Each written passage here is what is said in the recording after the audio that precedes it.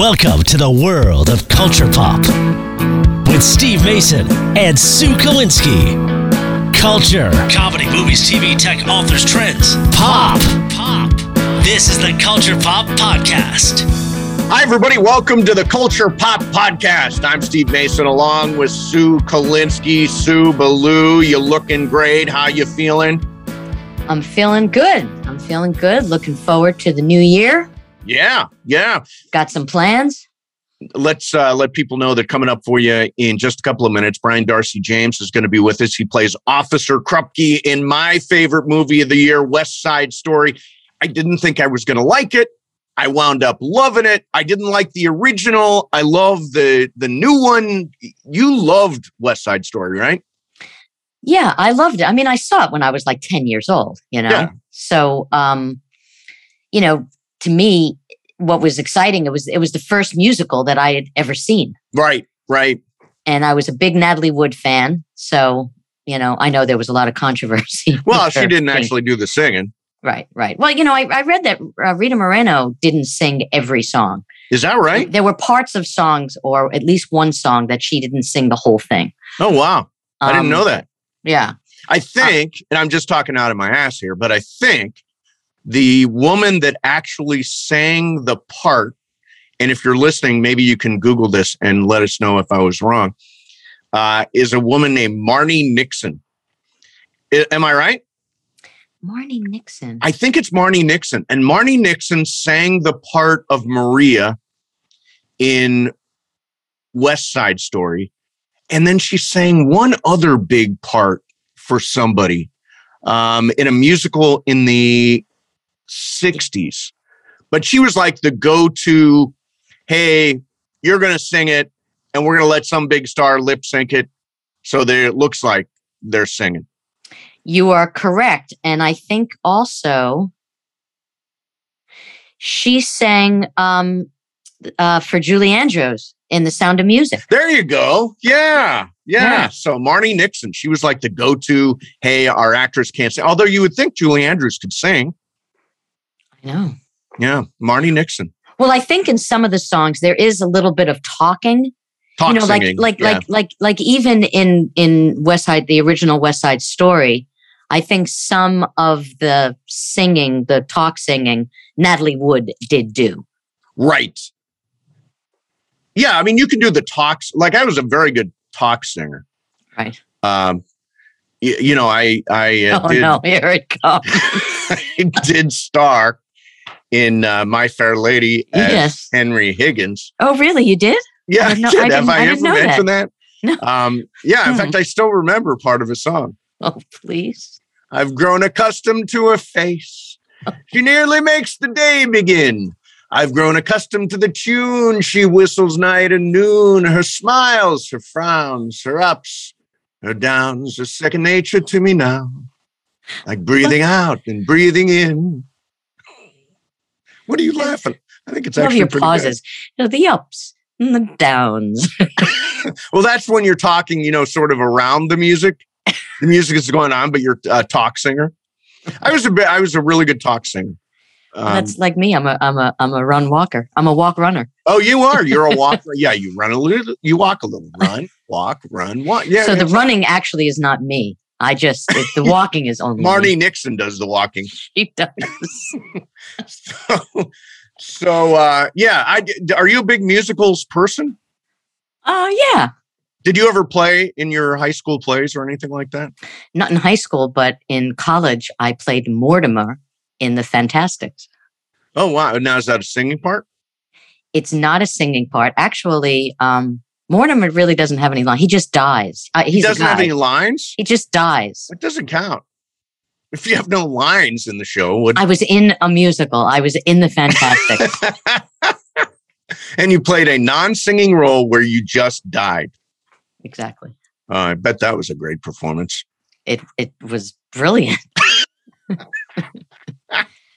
Yeah, here's the weird. So I tell you a little bit here, because we're getting ready to have one of the great musical theater actors of all time on the show, and I'm talking about my performances, which seems a little self-centered, but the thing is, I went to Bowling. I started all my high school shows.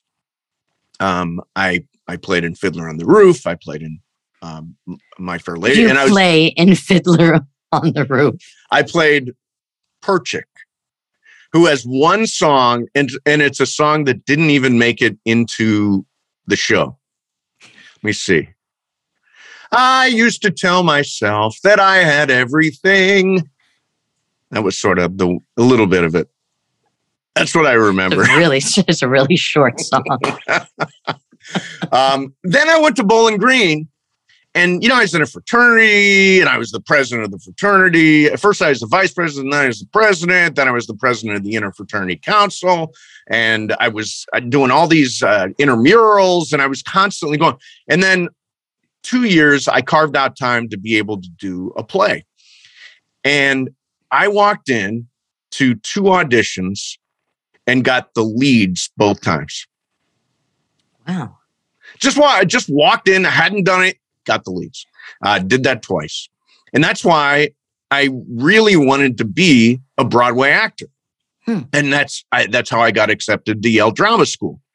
So I got accepted to Yale Drama School, and I had gotten this is like bragging, I had gotten a full scholarship to Bowling Green State University, which was really close to Toledo, where I grew up. And my parents, I said, I want to go to Yale Drama School. And my parents said, absolutely not. You've got a full scholarship to Bowling Green. You're going to Bowling Green. And do you remember there was in Risky Business, there was a moment where Tom Cruise, and I don't remember the schools, Tom Cruise wanted to go to an Ivy League school, and he threw that big party, and the guy wasn't going to let him in. They rejected him from the Ivy. And he was like, what the fuck? Illinois University. And that was my attitude about going to Bowling Green. It was like, what the fuck? Bowling Green State University. And it worked out great. But I always wonder what would have happened. Like Brian Darcy James and I might have appeared in a show together had I gone to Yale Drama School. What do you think? Hopefully you would have taken singing lessons at that point. Yeah. I was really into it though. I wanted to be a Broadway actor when I was a kid. I remember the first Broadway show I ever saw was Dreamgirls. It was we had a high school trip when I was a senior in high school, and we went to New York and we saw a few Broadway shows. And I remember seeing Dreamgirls, and Jennifer Holliday was in it and sang the lead, "And I'm Telling You I'm Not Going" song. And at that moment, I was like, oh, I really want to be on Broadway. I really want to be on Broadway. We also saw a musical, and I was amazed by it at the time. We went to see Cats. Mm-hmm. And Cats, in retrospect, is a completely ridiculous show. I've never seen it. Oh, my God. Oh, it is so awful. It is so awful. But at the time, I was amazed. It's like these people, and they're made up like cats, and there's a gigantic tire, and Betty Buckley is going up on this tire, and she's singing Memory. And so my little kid head, I was like, wow, this is cool. My grown-up head was like, what did you think was cool about this? And then they turn it into a movie, and of course the movie bombed like crazy. Oh God, I've never read worse reviews. Oh, terrible. Now you go to a lot of shows. I do. Yeah. You and your friend Kathy are like subscribers to the Pantages or the Amundsen or one of those, right? Yeah. We used to, like when we lived in New York together, we used to, no, it wasn't in New York. Actually, it started out here. We would get like packages, for the Pantages or for Dorothy Chandler. And we would see like the run of what, of every show that season. Right. So I don't really do that anymore, but didn't you just see one? I saw the Band's Visit. Yeah. Now the Band's Visit broke the record for winning most Tonys in history. What was the Band's Visit about? I don't know anything about it. It's about an Egyptian, band members who end up in, a part of Israel, and, they don't end up performing, like they're not in the right place. Yeah. But they end up just having a night with a bunch of Jewish families that live in the town. It's like a tiny, tiny town. Right. And it's just, it gets, kind of an intimate, they end up having an intimate relation. I'm not saying sexual, they just become intimate with Yeah, you're right. people. Right.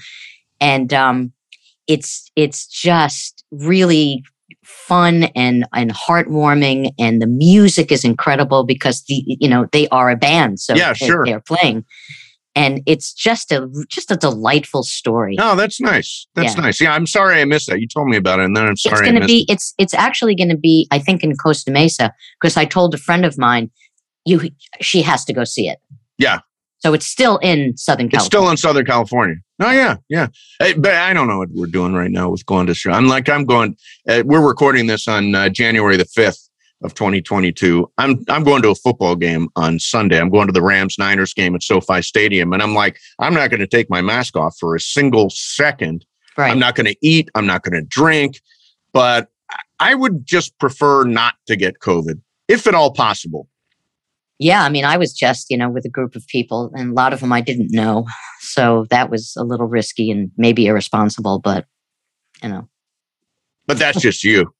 I'm Sue's life, irresponsible. I mean, I'm boosted, and I don't know if everybody, even had any shots at this place. Is that the one with all the free booze and stuff? Free booze and communal. It's just basically like living in a commune. Weed, free weed. Yeah, there was free weed, and how do you get a ticket to this thing? Free booze and free weed. You have to. You have to be invited. Wow, how many people? There were maybe 20 people. Can I get on the list for next year? I don't think so. Because I just sat home and watched Andy and Anderson Cooper. Oh yeah, how was that? Oh, train wreck! It was so great. It was such a train wreck. So this is an example. So Andy Cohen, who I don't watch his show. I don't know Housewives from anything. Desperate House or Real Housewives. So Andy Cohen gets completely wasted. I mean, just like seriously, drop dead drunk. And at one point, Journey is playing down in Times Square. And so Andy just goes off. He's like, I'll step away from the mic a little bit so it's not too loud. I'll try to imitate what he did. Ryan Seacrest, that's not Journey. Journey is Steve Perry. If you don't have Steve Perry, it's not even really Journey. Oh my God. And then he went off on Bill de Blasio, the outgoing mayor. He's like, sayonara, sucker. Oh my God. Oh, he was out of control. Oh, I can only imagine what producers were saying in his ear. Or in Anderson's ear. Yeah, really. Like, shut him up. Yeah, shut him up. Pull the plug on that guy. He's out of control. Wow. And it's the one night a year where like CNN just goes, screw it. We're going to put our people on TV. They're going to get drunk. They're going to get crazy. It's going to go off the rail. And it was fun. It made New Year's Eve watchable. Now, is he drunk every year? Yeah, gets drunk every year. And I don't remember him coming off the rails like this. Now, is Anderson drunk too? Hammered. Just hammered. Drinking shots every 10 minutes. Try a shot of this. Try a shot of that. And it's authentic. They really are. Oh, drinking. No, it's 100% real because Anderson is like giggling and he can't stop himself from giggling at Andy Cohen. It's the craziest show. But it so far beats Ryan Seacrest and Happy Rockin' New Year or whatever the hell that one is. Oh, yeah. It's so much better. So, and also New Year's is big because it is Juan and I's 16th anniversary on January the 1st. Yeah, we met on January the 1st. Well, happy anniversary. Thank you. 16 years is like 50 in gay years.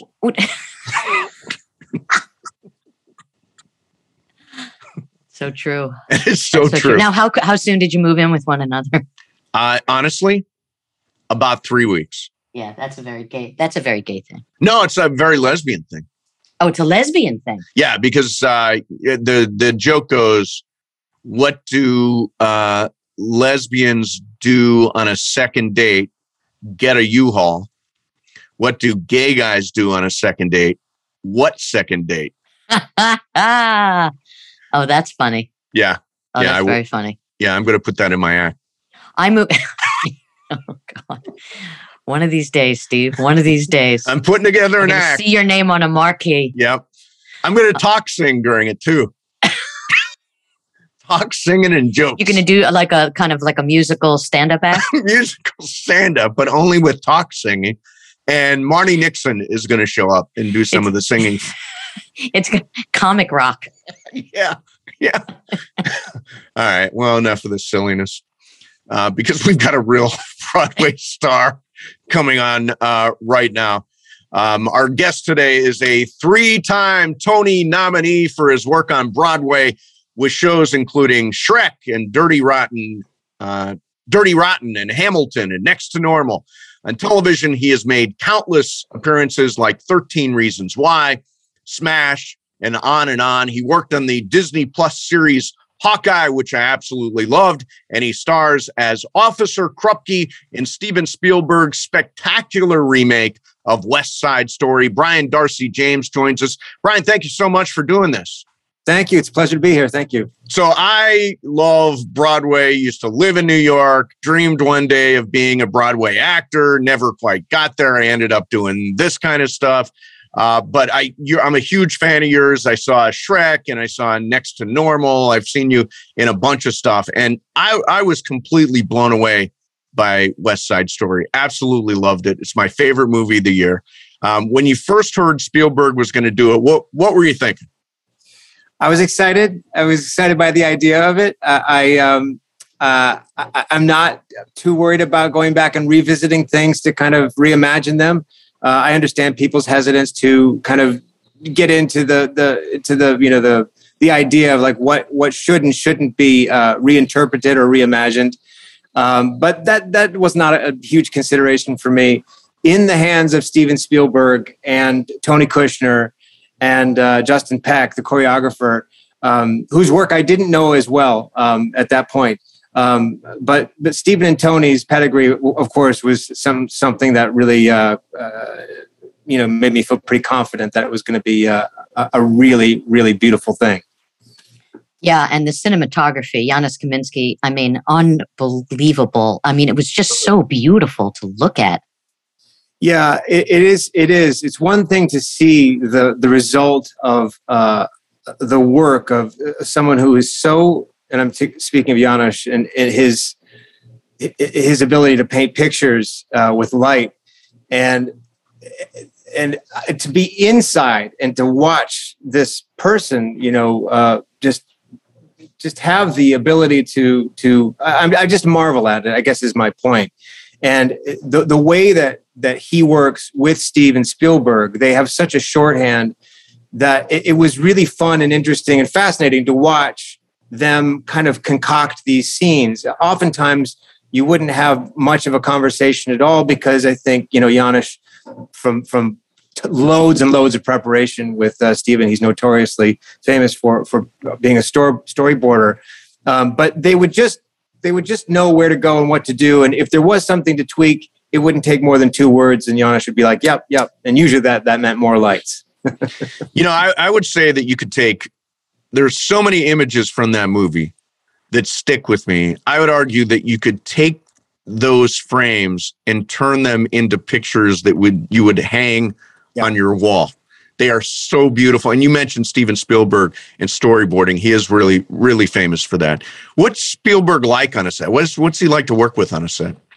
He is a lovely, lovely man, first and foremost. He is a collaborator. He's a true collaborator in the sense that he is interested in finding the best in what everybody is bringing to the table, whether that's a grip, whether that's an actor, whether that's the lead, whether that's, X, Y, or Z down the line. He creates an environment that I think engenders a lot of enthusiasm and excitement, purely by the fact that I think people feel confident that they are being asked to do what they do because the captain of the ship believes in their ability.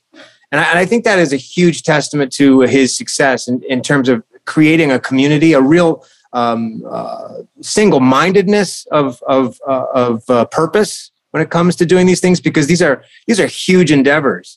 And I think, sometimes it's as simple as getting everyone on the same page to believe that everyone's working together. I mean, it's kind of an ephemeral thing to say, but I think he has this talent to create this oxygen that everyone is breathing that makes them feel like, yeah, we are doing our best work. And I think that shows up. Yeah, just getting back to the original film, I was around 10 when I saw the original. It was the first musical that I had seen. And my parents were very big with like show albums. So that just seeing like the red original, the cover of the album with the black fire escape and the silhouettes dancing on the fire escape.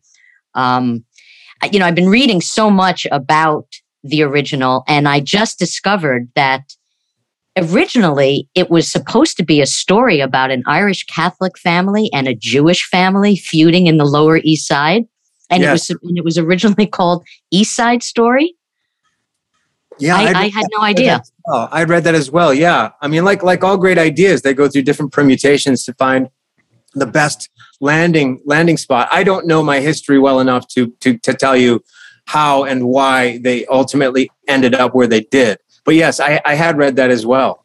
It was something that I read. There was a fight that broke out between Latino. I don't know if they were Puerto Rican. Maybe they were Puerto Rican in San Bernardino. I guess it was a big story, and they decided to make it about that.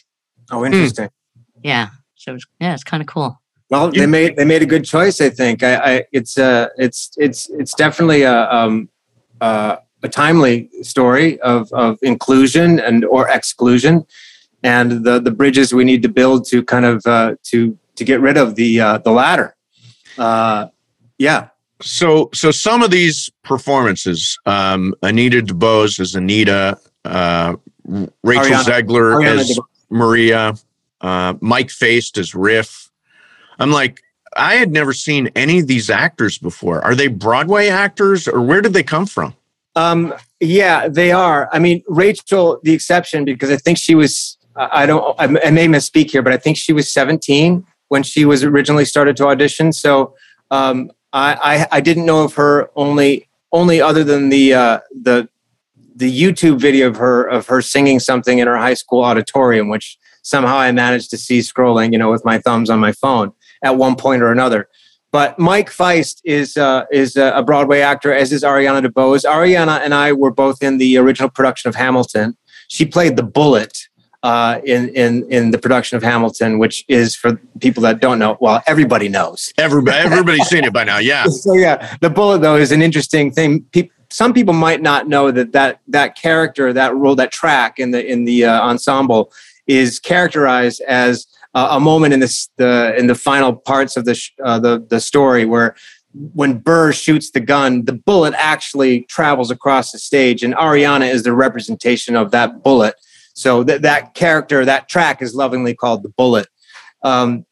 Anyway, she's undoubtedly, and all you have to do is watch the movie to see just how incredibly talented all three of them are. And Mike, his Broadway splash was in Dear Evan Hansen. So I think it's safe to say that Rachel, Ariana, and Mike are all really kind of children of the theater. So what do you think makes West Side Story timeless? I mean, it feels like the music is as fresh today as it was in 1960. I Just Met a Girl and America and Tonight. And it somehow doesn't feel old-fashioned. Like it feels as fresh today as it did then, I think. And I wonder, Stephen Sondheim passed away this last year, and he wrote the lyrics, and that was his first. I mean, why do you think the music has been and is so timeless? Well, I think just to answer the question about overall why, I think it is a combination of the music and the kind of underlying DNA of the greatest love story ever, of Romeo and Juliet. But to address the music aspect, the way I see it is that I've always seen or visualized this music, if that's not a strange thing to say. I've always visualized Bernstein's score as these cathedrals of songs, and they have such unique properties to them, and their construction and how they sound and the harmonics. And someone who understood music better could articulate this way better than I am. But something about the music just seems like each one is just a beautiful Michelangelo sculpture that also has this ability to kind of have its toe on the third rail of what people might think a Broadway song or Broadway score should sound like. So in other words, the foundation is this kind of theatrical score as people are drawn to or maybe expecting to hear or wanting to hear in that medium. But what they get is this, classical expansion of that idea with his brilliance.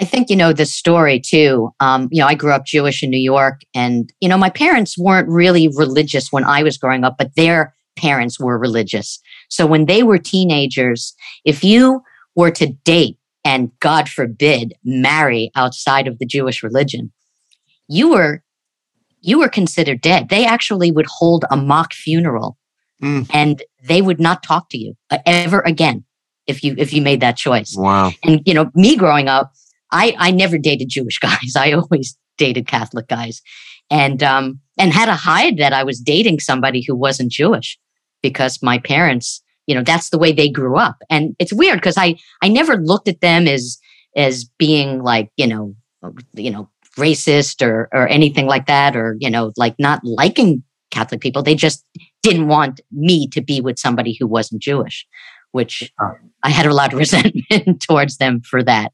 But I think that universal thing, sadly, still goes on today. Truly it does. And I think you're right. I think just the idea of love being cut up into boxes where you stay in this box and you can't get out of this box. If you love someone or something that it doesn't coexist in that box, then too bad for you. That's nonsense. And I think, we're faced with that every single day in terms of how we define our the culture that we live in, how we look at others in terms of them having different desires or different outlooks or different whatever. And there's so much fear attached to that I think the lesson of this story is we have to kind of, batter down the walls of tribalism so that, that people can go where they want to go and express their love freely. So this was a big year for movie musicals. The In the Heights was great. I loved Dear Evan Hansen. Tick, Tick, Boom is great. Now West Side Story.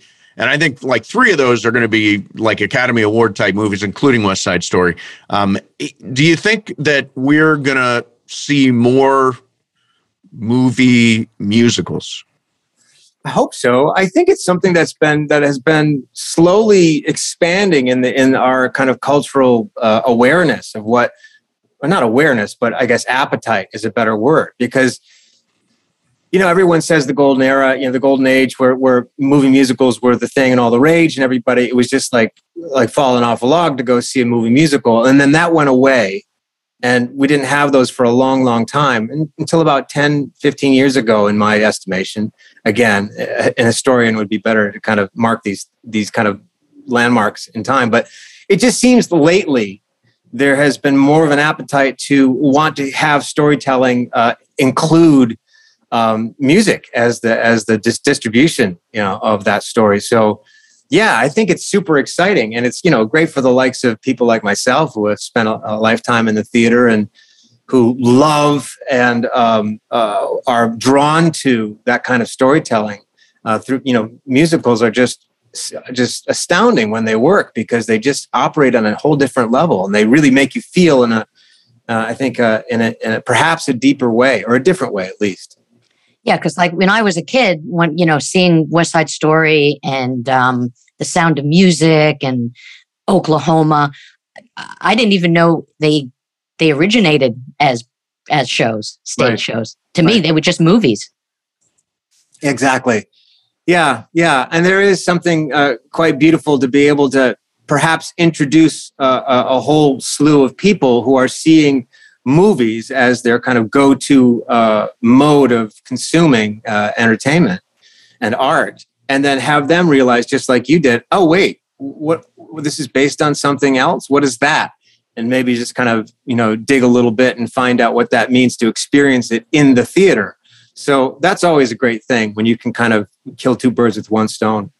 So you were in Hawkeye, which is on Disney Plus, and what a great show! I had so much fun with that show. My mom and her boyfriend loved it. They're like 80 years old. I thought it was like a totally universal story, and Haley Steinfeld was great. Jeremy Renner and Vera Farmiga. What a great cast, and a holiday theme. Just totally works. Now what is it like being part of this Marvel universe? Well, I will say right off the bat that I am, as I've said many times throughout this podcast, I'm no expert on anything really. One of which is the Marvel universe. I know, generally speaking, what's going on, but I do not know all the nooks and crannies. So that's the first thing is kind of understanding, okay, well, I have a little bit of homework to do here to kind of, justify my presence, at least, kind of understand what's happening in these storylines. And so that's kind of daunting, to enter into that world, because people love it so much and have dedicated a lot of energy and enthusiasm and fandom in that arena. So you want to respect that. The second thing is that, the way the Marvel tells these stories, I think is so exciting and so refreshing. And I've always been a fan of that. For example, WandaVision was a great kind of shot in the arm for my taste in terms of, how this word Marvel can kind of reimagine, there's that word again, reimagine their own properties. And I really, really get excited by risk taking like that, especially when it comes from like big operations like Marvel. They're willing to kind of crack the egg and see, well, maybe we can make a different kind of omelet here. That's a terrible metaphor, but I think you get what I'm saying. So, I know there are like serious filmmakers who bag on Marvel stuff, and like Martin Scorsese said that Marvel movies aren't cinema and all that stuff. And I mean, I don't view it that way at all. Like Hawkeye is a really sophisticated storyline, multiple characters, everybody's got their own story. And, for me, and it's really all Joseph Conrad hero's journey. Do you feel differently now or do you understand sort of that criticism, and does it make sense? Well, sure. I mean, I understand the idea of the pursuit of purity in terms of the craft of making, or what making a film, meant to the likes of people like Scorsese and Spielberg and anybody who is an expert in their field. They're going to want to try to protect what is and what has come before. And I think that should happen. And they have an argument, and they have every right to make it. But I also think that, there are all kinds of ways to tell a story. And at the end of the day, it's really just about how it goes down for you. If you don't like, Marvel or any kind of, Superman story or whatever it is, then you probably won't see it. And if you're drawn to, something that falls into the category of maybe more in the purest sense of filmmaking, then you're going to stick to that, and that's okay. But I think, just across the board, there's such a redesigning of, or a configuration, I guess, of the business of making films and television and how we consume it, and streaming, and how that has played a part in, how we get our entertainment. And so, the definition of what entertainment is all dependent upon, what's happening today. And then what happens tomorrow could be a totally different thing. I came to the Marvel world late in life. probably a couple of years ago, when Steve and I started doing the podcast, I started to watch a lot of Marvel movies because we were having guests who were in the films. And, my feeling was always like, it's like someone who says, hey, try escargot. And it's like, oh, no, I don't want that. And it's like, oh, but taste it. And it's like, oh, no, I don't know. I snail. I can't eat snail. And that's kind of how I was with Marvel films. I had this preconceived idea that I wasn't going to like these movies. And Shazam was one of the first movies that I saw. And, I came back to Steve and I said, oh my God, this movie was great. And what I never realized, because I never really watched the movies, are the writing is so good. Yeah. It's so smart. And it's with a little wink, I mean, it's written with a great sense of humor. And I'm like a huge fan now. Yeah, that's what I loved about Hawkeye with the relationship between Jeremy and Haley.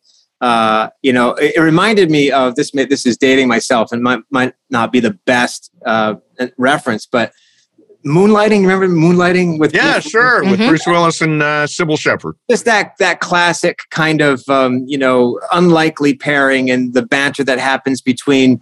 That was a romantic thing, obviously, and it's not the case in Hawkeye, but just the kind of oil and water way of seeing things, I thought really, really was smart and clever. And I love that aspect of their relationship in Hawkeye. The kind of up and comer, just always wanted to be a part of the game, and the kind of grizzled vet having to begrudgingly accept her and then realize, oh my gosh, she's worthy, if then some, of taking the mantle. So I love that aspect of the storytelling. So when I was growing up, the one job that I wanted to have in life was to be a Broadway actor. That's Sue's laughing. I'm hoping you're not going to sing a song. No, I'm not going to sing. Before you came on, I was actually doing a little My Fair Lady, which is Sue thinks is very funny, and I thought was very incredible. What was it like for you, like when you first set foot on a Broadway stage? Well, I've told this story a few times, not many times, but the first thing that comes to my mind is my first Broadway show was a show called Blood Brothers. And it was a show that started in London. It's this great show created by Willie Russell. And it's about two boys who are twin boys who are separated at birth. And one grows up on the wrong side of the tracks. The other one grows up on the posh side of the tracks. And they have a tragic kind of connection at the end. Anyway, I loved the score. I knew it, and I couldn't believe that I was actually in it because I was familiar with the show, and then suddenly found myself in the company of this Broadway show because one of the actors, Philip Lale, had left the show to do another play, and they needed to refill it unexpectedly, I think. So anyway, that's how I came to be in it. But to answer your question, I do remember waiting to go on and wondering, just like you asked, what is this going to feel like? I'm on a Broadway stage. What will this moment be like? And as I walked through the wings onto the stage to take my position in the back of like a tableau, I was on one of the ensemble members. My sudden realization was, this is really no different than everything I've been doing since 8th grade. In the sense that, it's the same thing. It's proscenium, it's wings, it's people in costumes, it's lights, and there's a story to tell, and you walk out and you do it. Now, granted, it's a different expectation. It's a different business. It's a whole different ball of wax. But I do remember being kind of soothed by that idea of feeling like, oh, this is something I know how to do. I've been doing it for the last, however many years at that point in my young career. So I don't know. There's something kind of powerful in that, I think, and just in terms of, the simplicity of what theater is and the power of it. And in terms of doing it, it requires people that are dedicated to want to tell stories that way. That's a great way of explaining it, because I would think as a rookie in any sport, you're playing in it's a smaller arena. I mean, even if it's in a big stadium, when you make it to the show, you're first at bat. Right. It's got to be like, as a spectator, I'm nervous for the guy. you know? Right, exactly. Everything around the thing has changed. There are more seats, there are brighter lights, there are more people watching. Everything is heightened. The mechanics of the job have remained the same. So, that's like a life lesson in any regard, just to kind of have to understand what it is that's in your control to do, the power that you have to do because you're equipped or you're capable or you're mindful enough. And then the things outside of it that are kind of perhaps infecting it with other kinds of ideas that aren't helpful. But speaking of sports, this is a real fast 180 U-turn. I'm noticing the Los Angeles Rams hat. And as a Michigander who grew up a lifelong Detroit Lions fan, I am now a newly minted Los Angeles Rams fan with the arrival of Matthew Stafford. Yeah. Great team. Yeah, we are really good. I mean, I'm a huge Rams fan. I'm a season ticket holder. Oh, nice. I do a show every day for ESPN here in Los Angeles. I do a 3-hour show, and we do a lot of Rams. So I absolutely love the team, and we are good. And Matthew Stafford's really good. If he can cut down on turnovers. I know. I'm glad you think that. Yeah. I mean, for the true Ram fans, obviously, the Lions fans are like, yeah, whatever. I mean, it's fine. We'll come back and win it with 3 seconds left. That's what we do. Or, sometimes.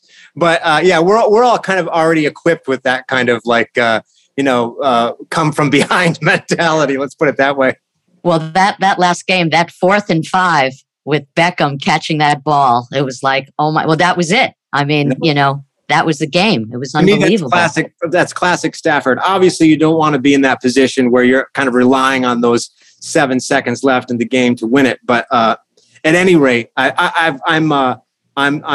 doing my best to kind of catch up and be a legitimate Rams fan. But Stafford's fun to watch. I've always loved him. We're really good. I hope we get the Super Bowl at home. We're at SoFi Stadium. Yeah, wouldn't that be amazing? Pretty amazing. It would be. So we had Bryan Cranston on a while back, and I think it was right after he finished Network, and he's unbelievable. He was unbelievable in that show. I mean, it's such an emotional kind of road that character Howard Beale goes through, and he did it every night for 8 times a week. Yeah. And so I mentioned I do a radio show every day, and it's 3 hours, and there are days where I think, boy, that wasn't a very good show. That show kind of sucked. Or days where I say, boy, I was really great on that show. Do you ever, if you're doing a Broadway show, think afterwards, boy, I had an off night? Yeah. I think it's inevitable. And why that happens, could be a million different reasons, but usually it has to do with kind of your ability or one's ability to allow themselves to be in the moment, to remain in the moment, as opposed to trying to achieve something that they achieved last night or 3 weeks ago when that moment really, really popped, or, those things are mysterious. And there are definitely nights where you feel like, maybe something technical goes wrong, or you screw up something with a cue or fumble a line, and you think, oh no, I've lost them, because now they are not believing the kind of the mist that we've created, that we're living in this kind of made up world. And then you make a mistake and you think, oh no, I just blew it. So yeah, that gets in. But here's sorry to go back to a sports analogy. No, please. No, we love it. Yeah, we're big sports people. I often think about this in these terms, like the ability for a great quarterback to shrug off an interception and to not fixate on a mistake that has gone wrong, that allows them to go out and not have that be part of the component that is allowing them to play or not allowing them to play, because they're going to think they do it again. I think that's the key to, in a way, to kind of being in the moment on stage. If something goes wrong, you got to let it go. You just have to let it go, because it's not going to be of any service for the thing that you're doing in the moment, which is ultimately the only thing that matters, because that's the only thing that exists. It's such a truthful thing. I mean, live performance, working without a net. Years ago, I did stand up, and I was interviewed by Roy Firestone when he was doing Up Close. And he asked me why I love baseball so much. He says, why do you have this kind of affinity for it? And I said, as a stand-up comedian, you're only as good as your last set. Mm. And I can watch a Cy Young Award pitcher give up 8 runs in an inning and think, how does someone like this perform so poorly and then go out the next night and have a shutout? You know, I mean, so that's the thing that I guess for me, I mean, I always had to remember that, you know, it's one moment, it's one show. Yeah. And it doesn't define me. Yeah, exactly. It's the combination of technique and that word of that I used before, like the mechanics, the ability to do something, and your natural gift, matched with the time that you spent honing that talent. And then there's the mental aspect, and that's, I think, from what I've read, that's really what sets apart the greats in the sports world. Their mental ability to rise above the noise and to just kind of trust their gift. I just think that's just a great way of looking at life, really, in terms of, getting a job done, particularly as an actor, because again, the only thing that matters is the moment and being in the moment. I mean, you hear this a lot with acting and acting classes and actors talk about it. It's part of the trade of what it means to do something technically. It's just, you can't construct something that is, you can construct something that is false. And that is usually a very visible thing and not interesting to watch because you can see it a mile away. But if you are just literally kind of going with the flow of what is actually happening, I think that's mesmerizing. Mm-hmm. So I am a huge fan of the show Smash. They had a marathon of Smash on E! a couple of months ago. And yeah, it's a little theatrical by TV standards, but the show for me completely works. And here's what's weird, unless I'm misremembering this. Did you ever get a song in that show? Because you're really one of the great musical theater actors there is right now. Did you ever get a song on Smash? Well, I'm going to push pause on that answer. There seems to be kind of a strange little motif of my career happening where I'm in these great musical things where I'm not allowed to sing, and I some people say that to me, and I kind of shrug. But the truth is that I've always been more interested in working as an actor, sure. And not necessarily having to rely on my voice as the thing that gets me the job. I've always said that. Now, having said that, would I have loved to have sing more on Smash or in any other thing that requires singing? Yeah, but that never really bothers me. So that's just first and foremost. But to your point, your question, I did sing a song, and I hesitate to bring it up because it was a moment where I was singing to try to cheer up my wife, the lovely and amazing Deborah Messing. I can't remember why I was trying to cheer her up in the moment, but I did it by singing Three Little Birds by Bob Marley with a Guitar Hero guitar strapped up on my shoulder and a strange fedora, cocked on my forehead, which I'm not so sure that should have happened. I just love that. I love that show. I love that show. I thought it was so much fun. Yeah, that was one of my experiences working with Steven Spielberg. He was the executive producer of that and was really a big brainchild. It was his, if I'm not mistaken, it was his kind of concoction, and he was behind that all the way. And so, not to kind of jump stories here, but it would make sense that he would want to make a movie like West Side Story. Yeah. So is Broadway? I know it's open. I know some shows are paused because of COVID. Do you think Broadway is able to bounce back from all this stuff? I do think so. How that happens, I don't know.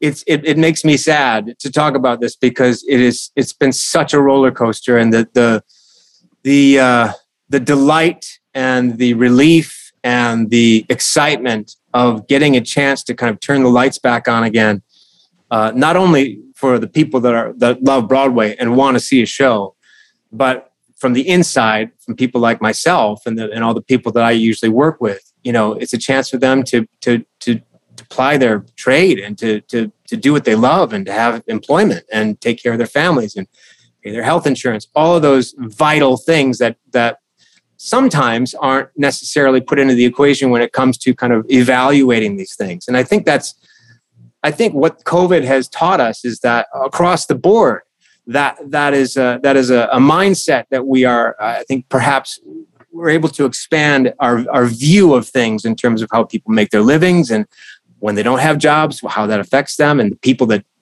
are severely affected by that, et cetera, on the socioeconomic scale. That's a whole nother tangent. But in terms of Broadway, I do think it comes back, because I do think that there is always going to be an audience for the way that stories are told on stage and in the way that Broadway does it. And I found it interesting and a definite sign of the times. I haven't seen any other show that's doing this, but a friend of mine, Kevin McCullum, is the lead producer on Mrs. Doubtfire. Mm-hmm. And they have suspended their production for 9 weeks, starting, I don't want to give the incorrect date, but basically sometime in January, they're going to shut down and they're going to open up again in March. And in the strategic attempt to keep the show open, so they can start again in March, when perhaps we're past this surge. So all of which to say is that there are a lot of people who are trying to figure out how to make this work, and not only for their employees, the actors, the stage crew, etc., but for the people that want to come and want to experience this thing that we all love. So that's a long way of saying, yes, I do think it comes back. But boy, oh boy, it's trying and it's disheartening, and I'm hopeful. Well, listen, everybody should check out Hawkeye on Disney Plus. Most of all, congratulations on West Side Story. It really is the best movie of the year, and I'm not just saying that. It's a spectacular movie experience, and of course, go Rams and go Matthew Stafford. Can I say one last thing? Please. Hawkeye thing. Again, in my fast education of the Marvel universe, is that I will say about Derek Bishop, and I preface this by saying I know nothing about what they're thinking or where they're going or what's happening. But I have learned, I just want to say this out loud in the universe. I have learned that if you don't see the person die, if you don't see their body, there's always a chance. Yeah. Right? Yeah. So I say that as a person who is begging the employers out there of the Marvel universe to maybe think about that. Exactly. Even when someone dies, they come back. Yeah, no, that's true. Half the world, you're not a Marvel, but half the world did die in the Avengers movie, and that's true. That's right. That's right. And then they all came back. I think the world needs more Derek Bishop. Yes, I completely agree. Hey, Brian, thank you so much for doing this. It's been great. My absolute pleasure. Thank you for having me. There is Brian Darcy James. Great guy. Oh, God, he was so much fun. Yeah, I really am. I love talking to the Broadway people people who have done Broadway on the show, because I'm fascinated by it, because, I was destined to be on Broadway. And I always love when we interview people that want to talk sports. Yeah, me too. It's like when I meet somebody and they love dogs. I like them immediately. Yep. Oh, you're a dog person. Yeah. You're a sports person, and especially you're a baseball person. Yes, absolutely. Yeah. So, hey, that was fun. Let me see. Oh, it's a new year. Mm-hmm. And it's the same old Jacob Emrani who you want for your life, yourself, if you are involved in any kind of accident. Like right now, Uber and Lyft accidents are a big thing. It's super complicated, because they've got insurance, and then Uber Lyft has insurance, and you've got insurance, and you got to figure the whole thing out, all these layers of. Jacob has done more Uber and Lyft cases than anybody in the country. And if you're in Los Angeles, or out in the desert, the Coachella Valley, and you get into any kind of, Jacob is the guy, because it's a pain in the ass. Let's face it. You've got your paperwork, your insurance company, their insurance company. If you're injured, you want to get to a doctor within 24 hours. You don't want to wait on that. So you preserve the value of your case and get the justice that you deserve. And Jacob Emrani is the guy that can do that. So any kind of accident, any kind of injury, friend at work, your wife, your kid, Jacob Emrani is the guy you want to go to. 844-24-JACOB. That's 844-24-JACOB. 844-24-JACOB. Or remember the catchy jingle, accident or injury. Call Jacob and Ronnie. Call Jacob. You know, one of these times I want you to do your portion like Henry Higgins. It's a very good idea. Okay. I would go back on, now I'm the right age to play Henry Higgins. Should go do a community theater production of it. You should. By the way, that's like the fourth time on this show that I've done that one part of I've grown accustomed to your face. That's why I laugh every time you bring it up, because I know it's coming. And it won't be the last. No, it won't be the last. It's coming up a little bit later on this year. Hey, Sue, Happy New Year. Thank you very much. Great seeing you. Great seeing you. If you're listening right now, please go and subscribe, whether you're on Apple Podcasts or on Spotify. And you can leave a rating, leave a review. We love you for that. Thanks a lot for listening, and we will see you next time on the Culture Pop Podcast.